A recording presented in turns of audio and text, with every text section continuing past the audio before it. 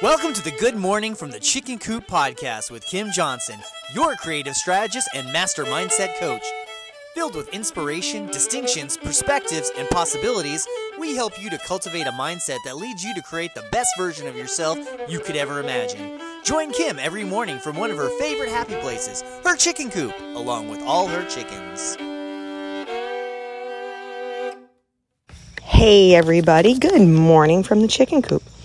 So today we're talking about spiritual optimism. And if you've never heard about this before, it's a real thing. It's when you really refuse to accept the fact that there's defeat with your attitude.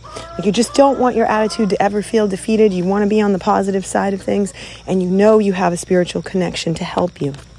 And I think it is just such a profound term, and if someone asks me about that for myself, it's part of my definition and how I define myself. I'm a spiritual optimist. I always believe that there is a reason that, I am here. There's a reason that I'm put on this planet, that the things that are happening around me are to educate me, to give me something that's going to make me better, stronger, and move me in a direction that I know is ultimately going to be the right place for me.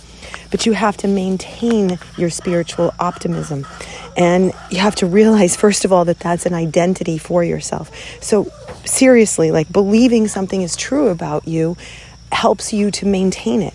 So if I believe I'm a creative person, if I believe that I am artistic, let's say, because this is a perfect example. My maternal grandmother is the one that I knew. I didn't know my paternal grandmother. She passed away before I was born.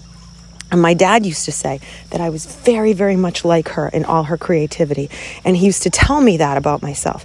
And then my maternal grandmother was probably one of my biggest fans. And I was the firstborn. She definitely spoiled me. She definitely loved me. Didn't even call me by my real name. She referred to me as her doll, Dolly. She called me Dolly all the time.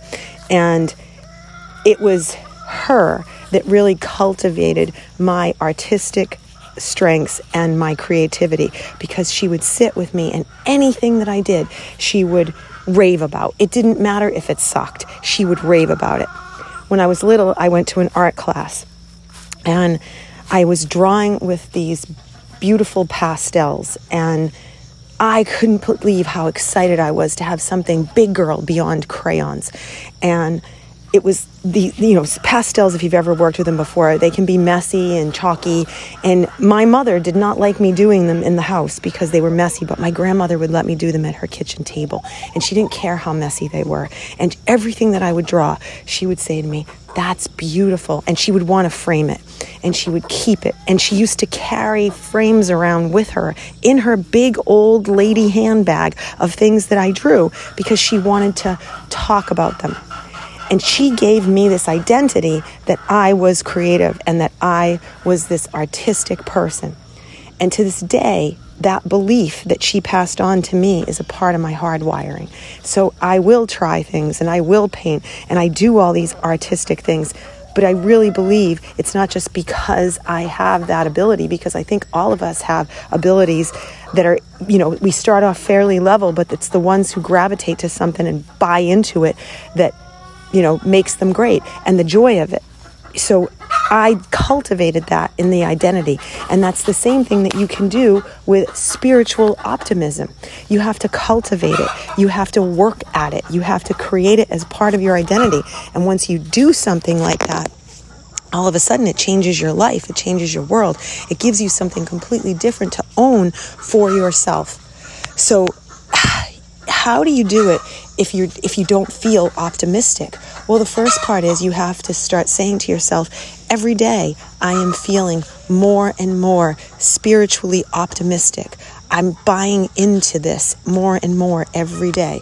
I'm cultivating my belief that I am not disconnected, like we talked about yesterday's podcast about being disconnected. But today, it's realizing that you can cultivate it, even when it's hard, even when it seems that it's tough to do, even when you don't feel like it. I mean, that's where, strength really comes in. Walking the steps when you don't feel like it. Getting up and shooting the podcast when you don't feel like it. doing the things. And believe me, there are days when I don't feel like it. I feel like I just want to stay wrapped in a blanket and I don't want to do it. But you know what? I've got to come out here anyway and open it up for the girls because I love them so much and take care of them. So I'm doing it, and I set myself up to win with it. So cultivate this, work on it. Set yourself up to win, because I promise you it will make a difference when you identify and own this as I am a spiritual optimist. All right, my friends, I hope you have a blessed day, and I will see you tomorrow. Bye.